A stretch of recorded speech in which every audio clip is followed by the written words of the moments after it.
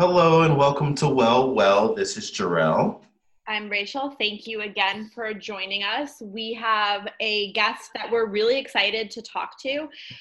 So let me just introduce you all to Zachary Zane, who is a freelance writer, and we're going to talk a lot about sex positivity and inclusivity of the LGBTQ community and all kinds of fun stuff about what it's like to write about this topic and a really great campaign that he has started. So I'm really excited. Zachary, welcome. Hi, super excited to be here. So why don't we just jump right in? How did you first, let's say, got to even go back until way before you became a writer, where did you first discover this idea of sex positivity? What got you interested in it? All of that. Give us the backstory. It's so interesting. Like, where did you, I can't pinpoint a specific time where I was like, oh, like, this is what sex positivity means. But I was very lucky, I think, to grow up in a very sex positive family. In general, I grew up in Los Angeles among kind of these very liberal, open-minded Jews. If you've seen like Grace and Frankie, my mom's can kind of be like Lily Tomlin at times. Love it. So like sex positivity was something I absolutely grew up with. Both my mom's brother and my dad's brother are gay.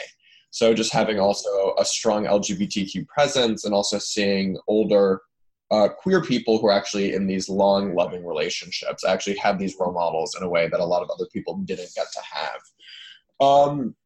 But in terms of being sex positive, I'm trying to think, but like, it was one of those things where I enjoyed it and I loved it and I wanted to talk about it. I was fascinated by that. So I kept talking about it. And in doing so, it's almost like I became sex positive in this sense.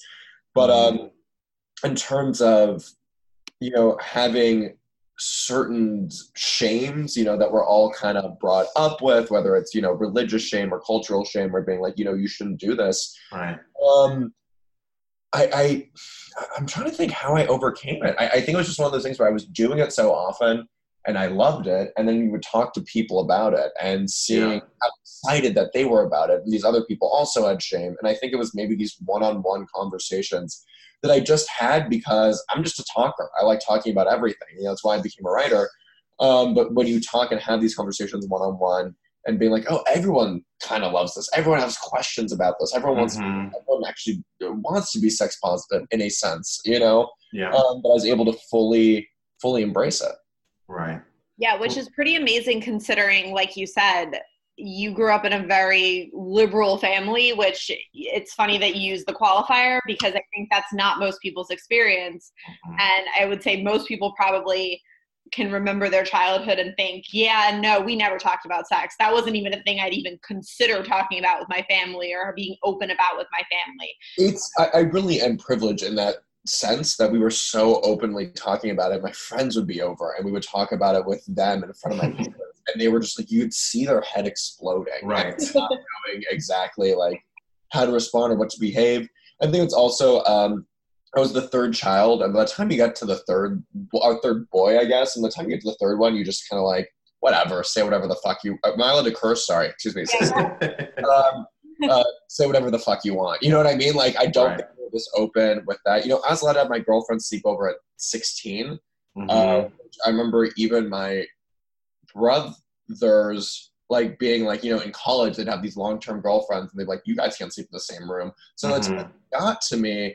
They were a little more open-minded. They were a little chill. They already had two, sons that were killing it. So if the third one messed up, 2 out of 3 ain't bad, but like good average. Yeah. But by the time they got to me, they were a lot more lax. So I think that also plays a large role for sure. Yeah. And it's really interesting because you talk about how like, even before the term like sex positivity, because that's a good term, really. Right. The way that we use it, I think, is absolutely right.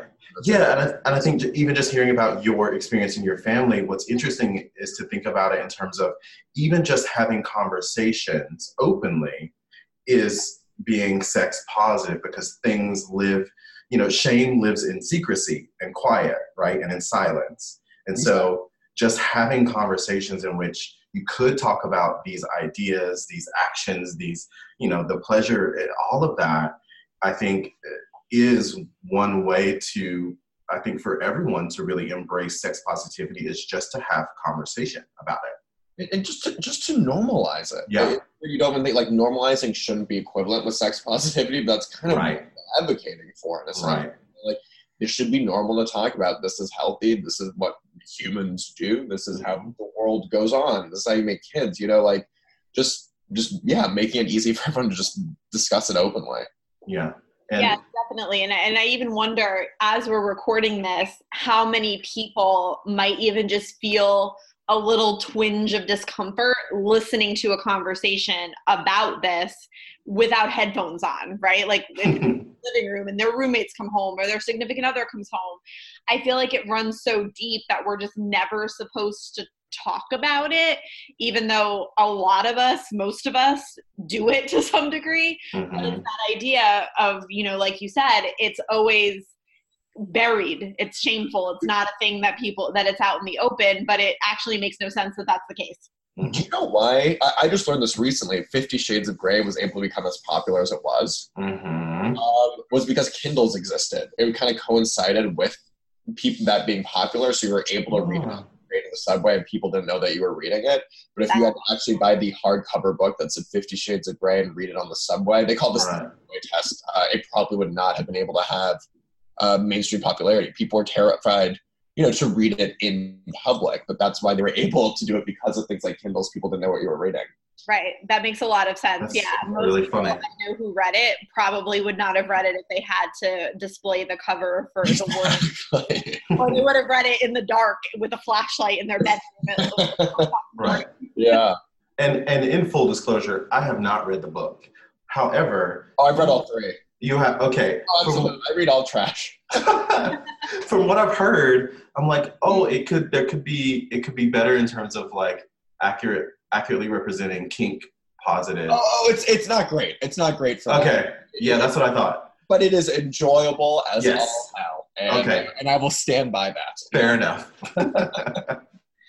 So what do you think made this your focus with your career? Obviously, it's something that was always really open and talked about in your household, but like you said, there wasn't something that made this huge impact. There was no life-changing decision where you were like, yes, this is where I'm going to dedicate my life to, it seems. Or maybe there was. How did you kind of work to make this the focus of what you do for a living? So what happened is when I started writing 5-ish years ago, and there was very little being spoken about bisexuality compared to now, and very little about male bisexuality. So the first piece I wrote was for Exo Jane's It Happened to Me vertical, if you still remember kind of that site.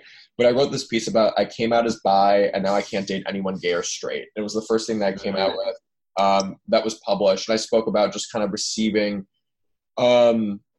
kind of this biphobia from both the gay and straight communities where, women didn't want to date me. Also gay men didn't want to date me because they didn't want to date someone who in their mind, like, oh, this guy's actually gay. He's closeted. I want someone to his sexuality. And then all these straight women wouldn't date me because, they feared that I also was secretly gay or more likely to cheat or I can't be monogamous or I'm confused and all these kind of negative stereotypes that are often associated with bisexuality. So I wrote this piece kind of as almost like a frustration thing. I wanted to let kind of something out and end up going viral. Yeah. And then quickly I kind of leaned into that. I was getting opportunities to write, and specifically about the LGBT community, but also LGBTQ community, and then also about bisexuality in particular. So for a while, I kind of was known, and still am known somewhat as the bi guy in a lot of spaces or settings. And so, dispelling stereotypes, accurately representing bi identity, and all these things. And kind of through that, I also started writing a lot about sex positivity. The two, I guess, not inherently go hand in hand, but for me, they absolutely have been. So, I didn't necessarily only want to write about male bisexuality, forever, for all bisexuality. Also, how many articles can you write? How many times can you write? I'm just like, hey, this is not what it means to be bisexual. This is what it means to be bisexual. No, I'm not closeted. No, I'm not confused. No, I'm not going to cheat on you. And I really have written that article in one way or another, no joke, 500 times. Mm-hmm. So then, I just started branching out and kind of talking a lot more, just openly about sex in general and whether that is, queer or straight. And now I'm actually an editor at Men's Health, and I do a lot of their sex and dating content online, digitally. And I also, lean into my identity as a bisexual man, being like, the piece that I actually have to finish up today was about mutual masturbation and why you should do it with your partner. Mm-hmm. And I spoke about, this is something that's actually very commonplace in the gay community. Right. We do this all the time. There's a lot of just practicality of just like, someone's not prepped, so you can't have sex, or, I think it's very, you just sometimes can't really do it that easily. So therefore we do this all the time. Yet I've never done this with really any girlfriend. The only time we've done it, and this doesn't count, is, I probably came too quickly. And she's like, well, I didn't come, so I'm going to masturbate. And that's not mutual masturbation. That's I fucked up. And therefore she's going to orgasm. You know what I mean? Yeah. But I wouldn't just sit down and be like, that's the thing. So I spoke about, hey, this is actually a really cool thing that I've been doing with my male partners for forever. I think we should start doing it with female partners. So that is, a way that my bisexuality kind of helps me write more openly about sex positivity. I'm also have this lens of having dated and slept with both, men and women and trans people and gender non-conforming people. And so that kind of allows me to have a little bit of a unique perspective when discussing sex and sex positivity topics.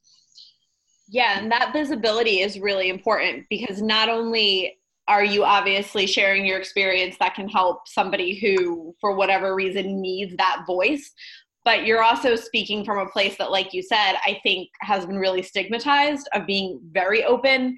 And I think everyone's heard the stereotype that people who identify as bisexual they're just kidding themselves, right? They're on their way to being gay, and it's fine. They'll get there eventually, but that's where they are. But obviously there are a lot of people who are like, no, that's not true. Mm-hmm. But hearing somebody speak and share their experiences so openly does more, I think, for people who then also are given the courage to say, hey, me too. So it's just the idea that you're willing to be so open is just amazing. And I can't even imagine how many people that speaks to who otherwise didn't have that voice. It's crazy, because I really struggled embracing my identity. I really thought I was gay. I went to Vassar College, which is a very queer-friendly college, a very gay school, for lack of better words. But everyone I knew who came out as bi, who was a man, came out as gay. Like, after used it as that stepping stone. So I just did not think I was the one guy who was actually bi, And there was, when I would Google bi men or whatever it was back 10 years ago, everything that came up had to do with HIV or STIs. It was all these studies. There wasn't like me talking about a bisexual identity the way that we did now. Right. There weren't groups, or there probably were groups on Reddit actually, and I wish, this is one advice I always give people regardless of their age, but if they're, queer, questioning, confused, I'm like, there are so many like online sources and groups that you can be a part of that you can ask questions to and really become active in this virtual space. And because of that, you'll be able to make friends, have a community, and you can do that no matter where you live. Obviously easier to meet queer people, especially bi people in Portland. I feel like everyone in Portland is bi, and they actually have bi groups. And the governor of Oregon, Kate Brown, is also bi. But in general, like even in New York, they're not like any bi spaces really. So going online and doing that. Getting off topic, sorry, what was the actual thing I was trying to say here? No, I mean, I think you answered it, because it was that whole concept of why write about this topic. Oh, yes. I feel like you really hit the nail on the head, because no one else is kind of the short answer. But this is, sorry, yes, that's what I was going to say, was how like, so yeah, no one, I didn't think the bisexual identity exists. And I was hooking up with guys for like 5 years when my brother was like, people experiment in college. I have a lot of friends who did all this stuff. You don't experiment for 5 years. That's a stable part of your identity. You do it a few times. Like there's something more going on here. And I remember when I saw a therapist in Boston. I'd moved there for work after graduating college. And in my second session, I go on this whole rant how I'm confused. I think I'm gay. I think I'm straight. I watch gay porn, but then I love my girl, all this stuff. And he interrupts me. And the therapist goes, it just sounds like you're bisexual. Like, well, why do you keep saying you're confused? This seems very clear. And I go, I ask him, does that really exist in men? And his response was, Zach, you're too smart to think that, which I thought was such an interesting response. And I just spoke to, this, no one was talking about it. I started writing about it. I get emails every single day, and I have for years, from people being like, thank you so much. I was so confused. I felt so alone. You really helped me come through these things. Like, I've realized that my story is not actually unique, which is, and if it's not unique, but it's not being spoken about, that speaks to the fact, hundreds of thousands of other guys and women are going through the same thing. And I realized through writing and sharing my story. Yeah, I wanted to add, I think, Zach, you have been, at least how I became aware of you, because you have been known as the bi guy, which is so interesting, especially in thinking about we're just coming off Bi Visibility Day recently. And, and there was this conversation that was going on about, bisexuality and pansexuality and sexual fluidity, and sort of like the differences between those, how people see them differently, how people see them as the same. And I was just thinking that that is such a recent conversation because of the visibility of bi people, because of the visibility of people who identify as pan and gender fluid. And I guess what I'm wondering is, for you, like, as you've been, crafting out this space and writing about these things, and there's been more openness in these areas over the past few years, what has it been like sort of treading those waters between, like, people commenting about the differences between those identities and that sort of thing? You mean specifically within the LGBTQ community, or coming from? Yeah, I think so, within. So this is something I'm actually struggling with personally. So I really wrote this tweet on Bisexuality Visibility Day, and just literally just being like, hi, happy Bi Visibility Day. Reminder that bisexuality is inclusive of all genders. You don't need to be equally attracted to men and women to label yourself as bi. Your bisexuality isn't, less valid because you're in a monogamous relationship. Right. And the tweet got almost 10,000 likes and a bunch of reshares, over 3,000 retweets. And the comments quickly digressed. Yeah. In the queer community about this kind of pan-bi debate, right, which I think is the worst use of effort, the worst use of infighting within, the LGBTQ community, and honestly it drives me crazy, and I don't have an answer. But people are like, bisexuality isn't inclusive of all genders. I've even had people tell me that being bisexual is transphobic because it implies that you're exclusively attracted to cis people. To cis people, and I'm like, well, that is rude to trans people, because if you're a trans man or a trans woman, you're a man, you're a woman, right. Like, period. So, like, but also just like to say that, like, and not to say the thing where it's like, well, I've dated trans. It's like, yes, I have dated and loved and sleep with trans people and gender nonconforming people, and for you to tell me that my identity is somehow transphobic, it is mind blowing. Yeah.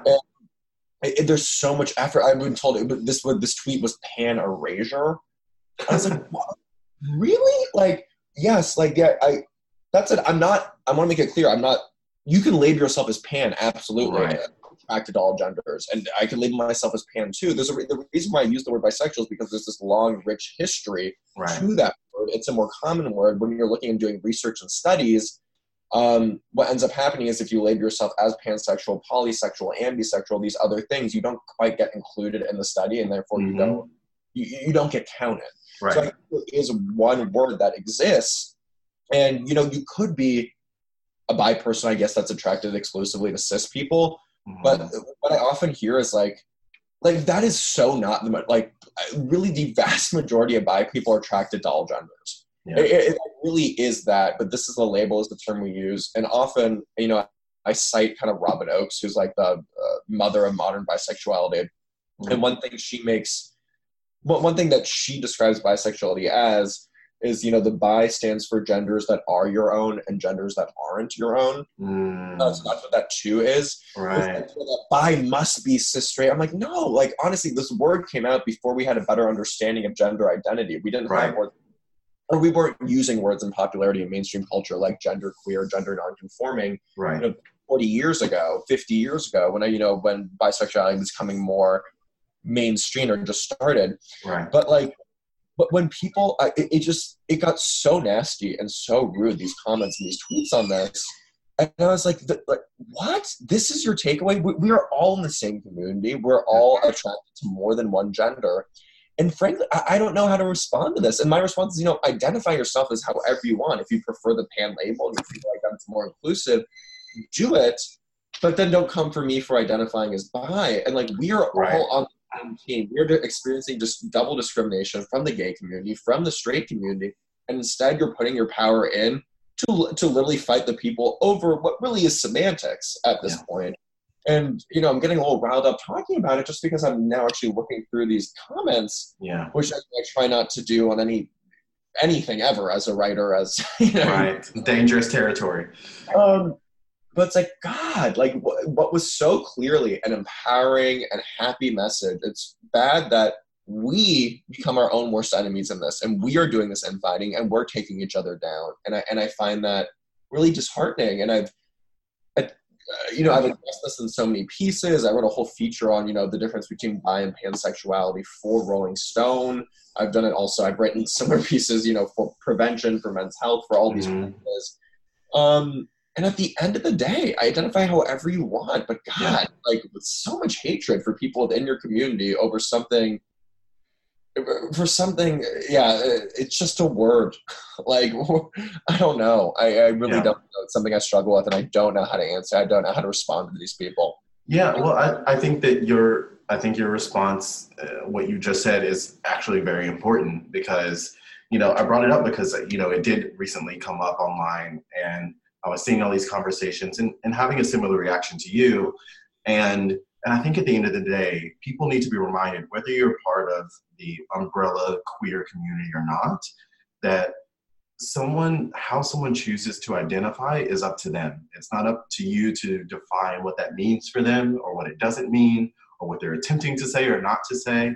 That's an opportunity for a question, if anything, definitely not for an assumption. So, I often say, in certain circles, I'm I'm bi, I'm attracted to all genders. Right. So that kind of just makes it clear, kind of with that little qualifier. It opens up the conversation. Words aren't perfect, especially these words that are new and are emerging. And that's why there is a lot of confusion with the LGBTQ community as to what some of these words mean, because it defines, people define it differently, especially the word queer is such a great example. And a lot of people are like, what does this mean? And for me, for different people, it means kind of different things. That's how language works. It's imperfect. And, you use it to the best of your ability and you try to describe your experiences with it. But if you're confused, then you can ask a question and that's it.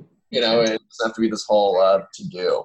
Yeah. I think you bring up a really good point when you say that. You can ask a question.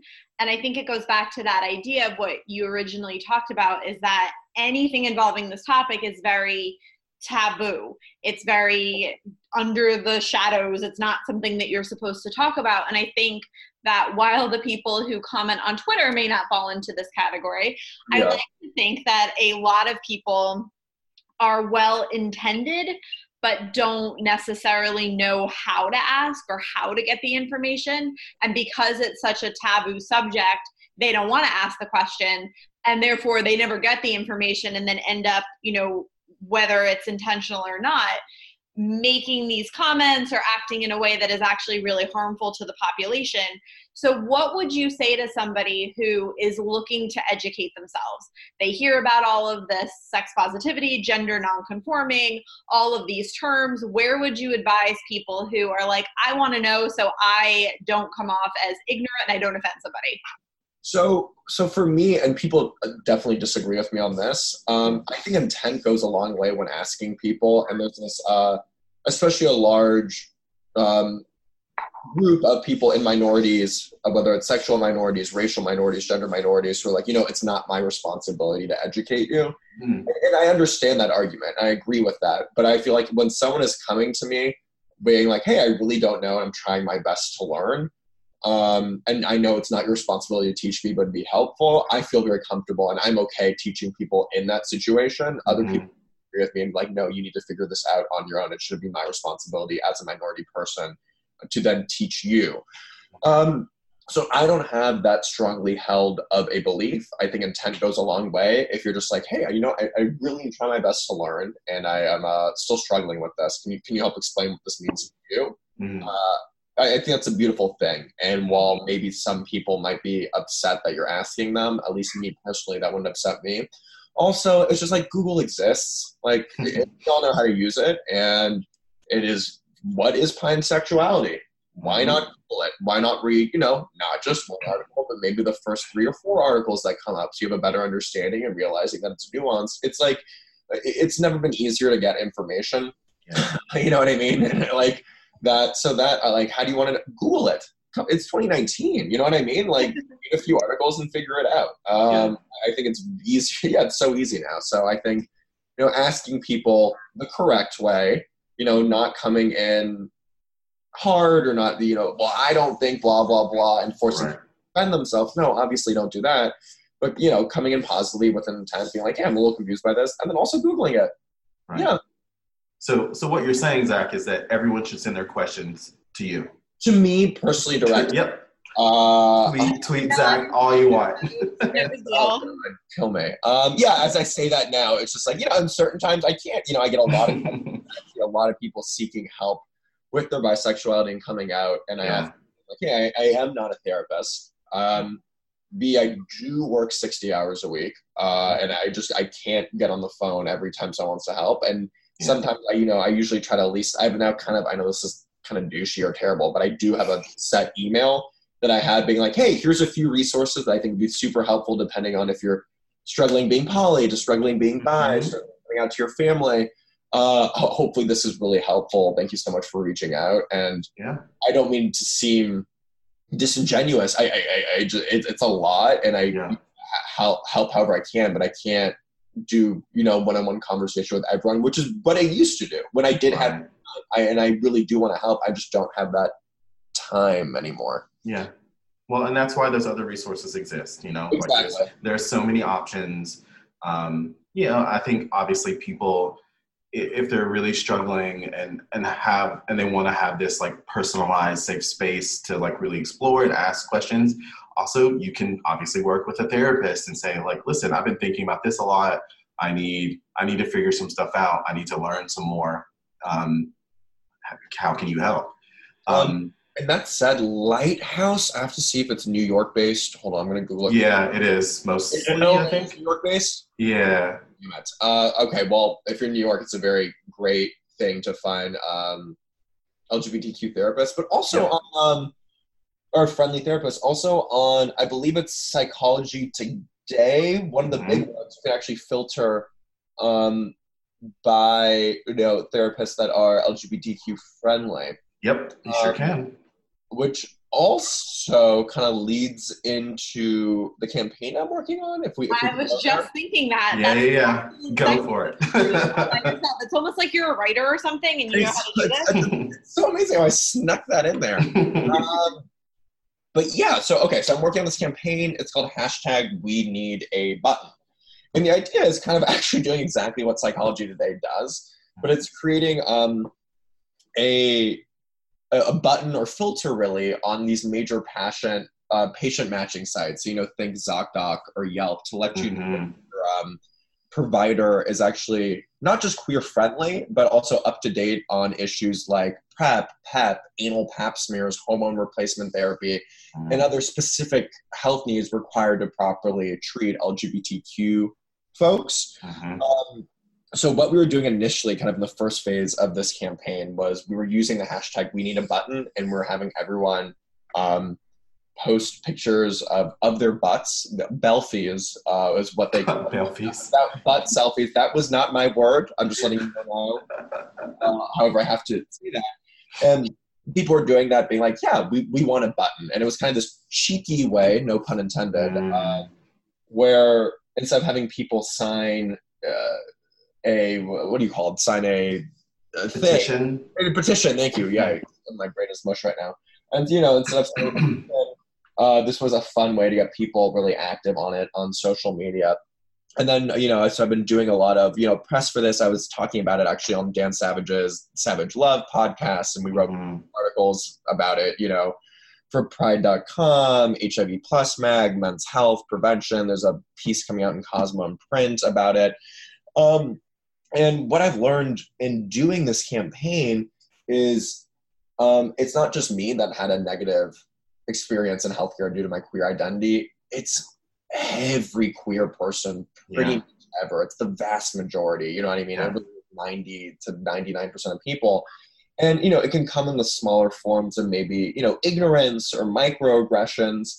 And then it can come in more larger forms, just blatant discrimination. You know, one of my best friends, she, after, you know, going through gender affirmation surgery, when the nurses, like, refused to call her by then her proper pronouns. Wow. Which, like, you just, like, worked on this surgery and still you're invalidating this person's identity. You know, like, something like that, which is clear discrimination. Right. And the reason this campaign came up was, you know, was writing for this website called Waxo, which is an online sex positive magazine, speaking of sex positivity.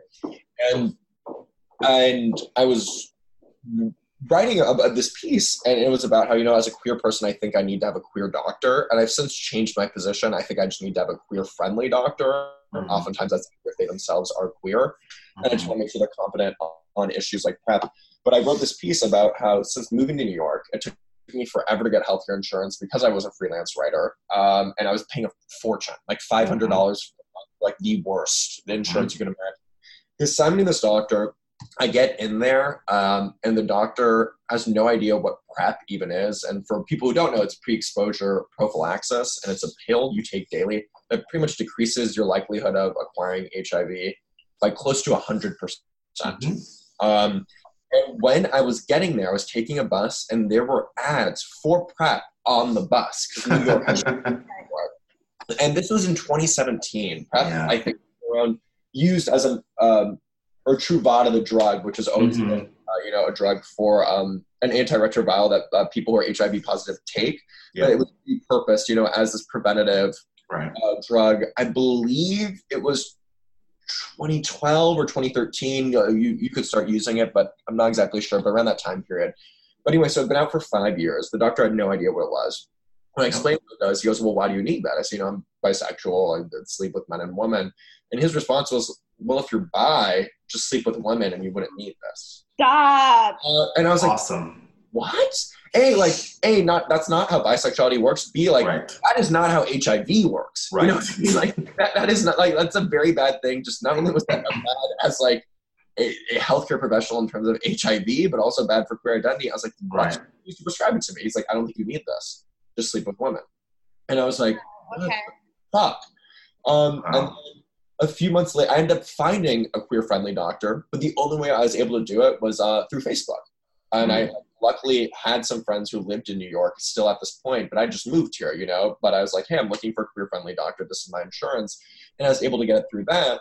And I realized, I'm like, what if you don't live in New York? What if you are closeted and actually need probably more information than I do as someone who is out and open? I, you know, openly talk about this and read about this. But let's say you're closeted. Let's say you live in the bumblefuck Idaho, whatever it is. You're an official Idaho town.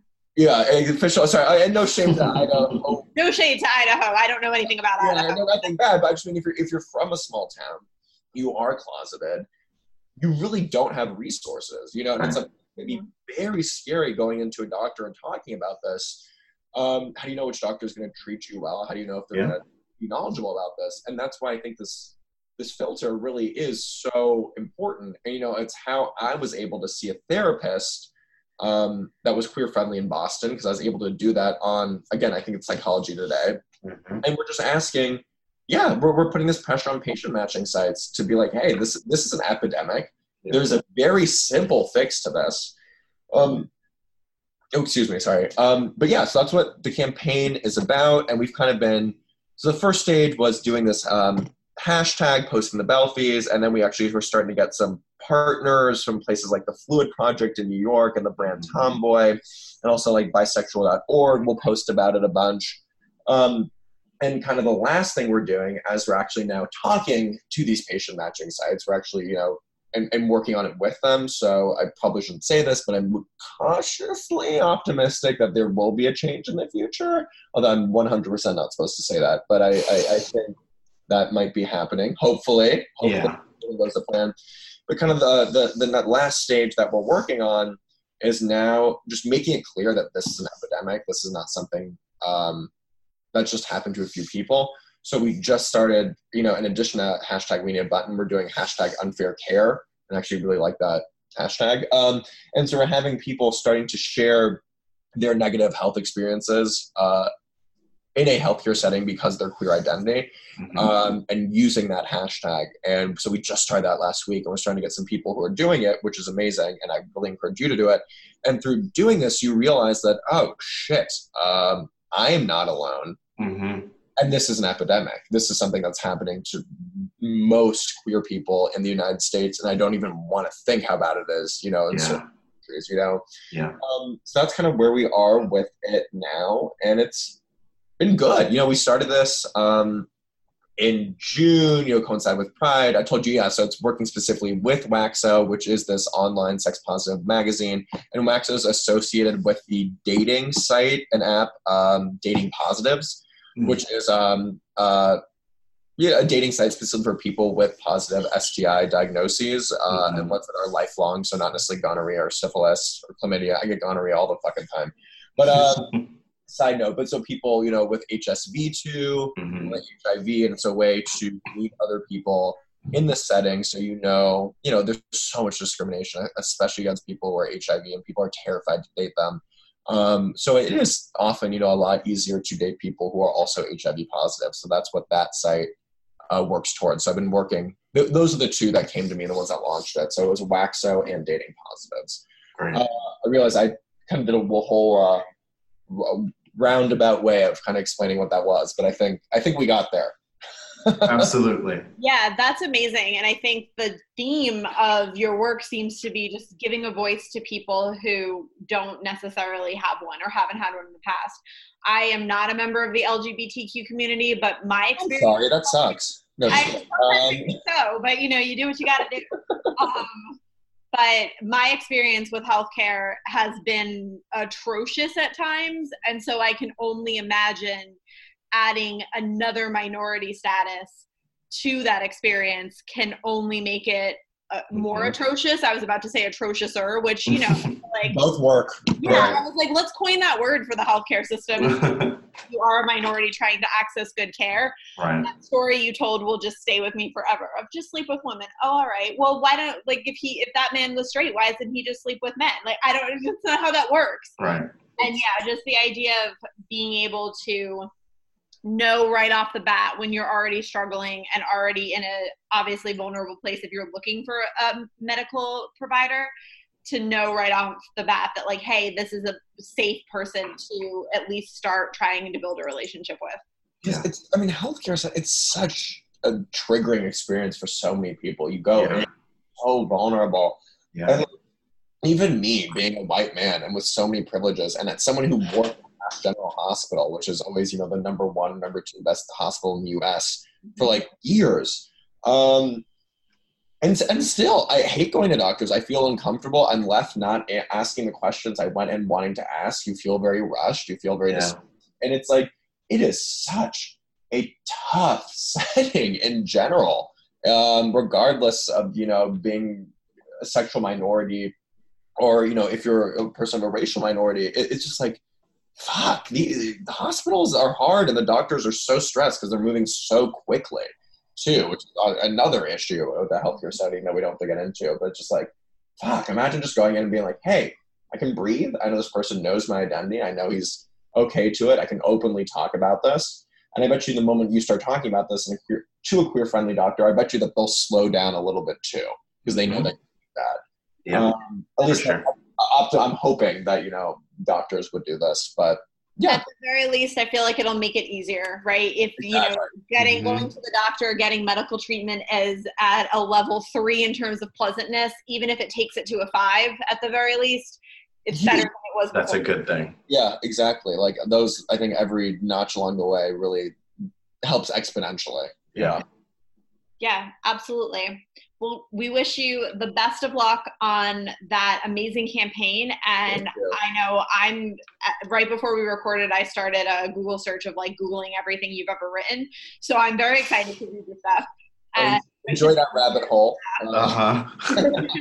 Yeah, I actually was a little, I don't know why I was surprised, but I was Googled and I was like, oh, he's written a lot. Cool. This is going to take a while.